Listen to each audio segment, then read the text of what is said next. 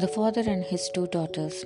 A father of two daughters had one marry a gardener and the second a potter.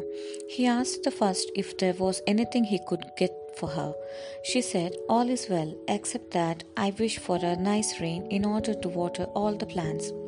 A short time later, the father asked his other daughter the same question.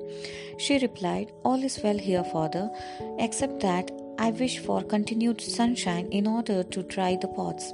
The father could not decide between the two and could do neither. Moral of the story is you cannot please everyone.